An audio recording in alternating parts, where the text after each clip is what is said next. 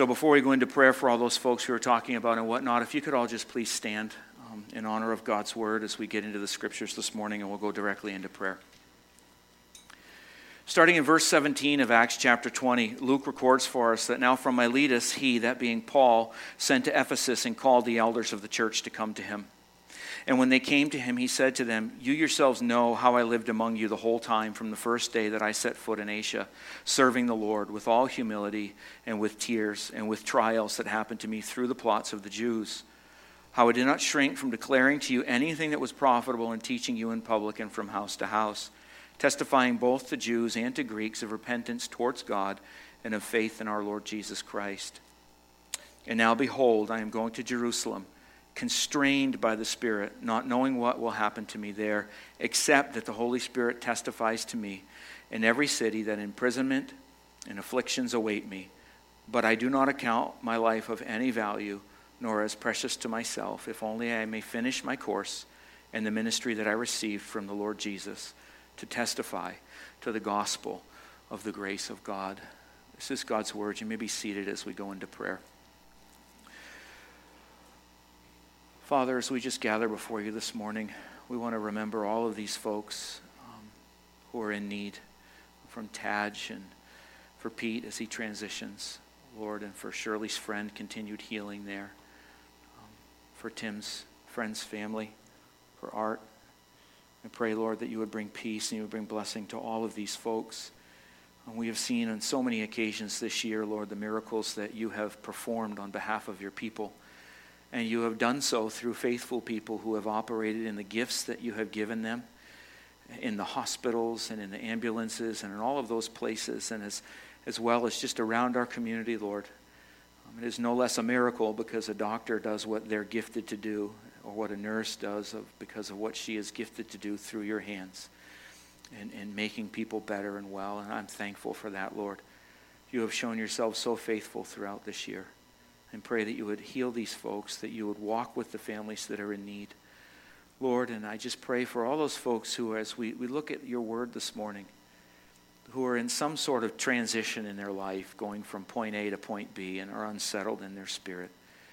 Life itself is about change, but sometimes it's a little bit bigger at times than sometimes we can't handle that. It unsettles us. And I just pray that you would speak peace into the hearts of those folks who are dealing with those things right now.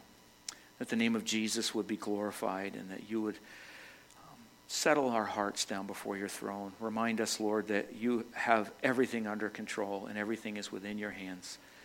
And that every hour that we need you, as the hymn says to us, Lord, you are there for us. I'm thankful for that. I pray for all of the needs that we have here in this community and in this church, that you would just meet those needs according to your glorious riches in Jesus. Father, as we gather around your word this morning, I pray that you would open up our hearts, not just our minds, but our hearts as well. That would be the transforming power of the Holy Spirit. And as we hear your word this morning and as we learn together, we come before you and we just say, teach us, Lord, what we need to know. May the words that come out of my mouth be something more than just the ramblings of a 50-year-old man, but that they would be anointed by your Holy Spirit, and that they would do what it is you intend them to do. You have given us your word in the scriptures, and we open that up before us this morning, and we say, teach us, Lord. Teach us this morning. We give you thanks and we give you praise for everything. And we say to you that we love you. We're thankful for the sunshine and for gathering here this morning.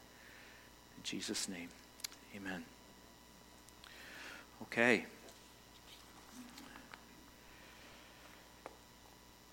I've titled the message this week, Faithful in the Struggle. Faithful in the Struggle. I find that to be a very apt title for what we're going to take a look at the beginnings of Paul transitioning away from some people that he's fallen completely in love with. And what I want us to really look at and build on this week as we walk through chapter 20 is that one of the hardest things in life is saying goodbye. One of the hardest things in life is saying goodbye, especially when you have made it your life goal to be faithful or have been faithful in all the things that God has called you to do in your life every step of the way. But there are times when he calls us in transition, where we find changes in our lives that are overwhelming for us. And it's good for us to understand that that is a hard thing, but that God walks with us. And that if we hear what the Holy Spirit has to say to us, we are strengthened in those times when we need help. And we left off last week, I don't know about you, but we left off last week rather hot. I was ready for a nap by the time I got home. It was quite warm. But I also left us with a few lessons from Paul as he chose to bypass Ephesus on the way down the coast on a boat and not to speak with his friends there, not to encounter them in Ephesus. He went right by one of the places where probably everybody thought he would stop. And we were reminded then and there that at the beginning of each season of change in our life, it's helpful for us to know that we need to be aware of a few things. And that's what I left you with. There were 3 things that were fairly simple for us to know, but they're profound in their impact if we can get our hands around them. Number 1 is to know yourself deeply and be confident in that. Know yourself deeply and be confident in that. You are defined by who Christ says you are. Not by what this world says you are, not by what your spouse says you are, not by what your situation in living says you are. You are defined at your core by who Jesus says you are. And when you know that and you know yourself deeply and you're confident in that, that is incredibly helpful. Number 2, we are to know how to balance time with people and when to be alone. Don't let chaos rule in your life. You need to know when silence is the only option for you. We know from the scriptures, especially in Elijah's day, that God speaks how? In a gentle whisper. He's very hard to hear in the noise and in the chaos, isn't he? But it is not always good to be alone. It is good to gather together with friends. So you need to know when it is good to be with people and when it is good to have silence and be alone.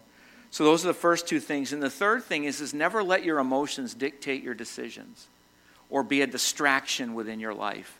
Never let your emotions dictate your decisions or be a distraction.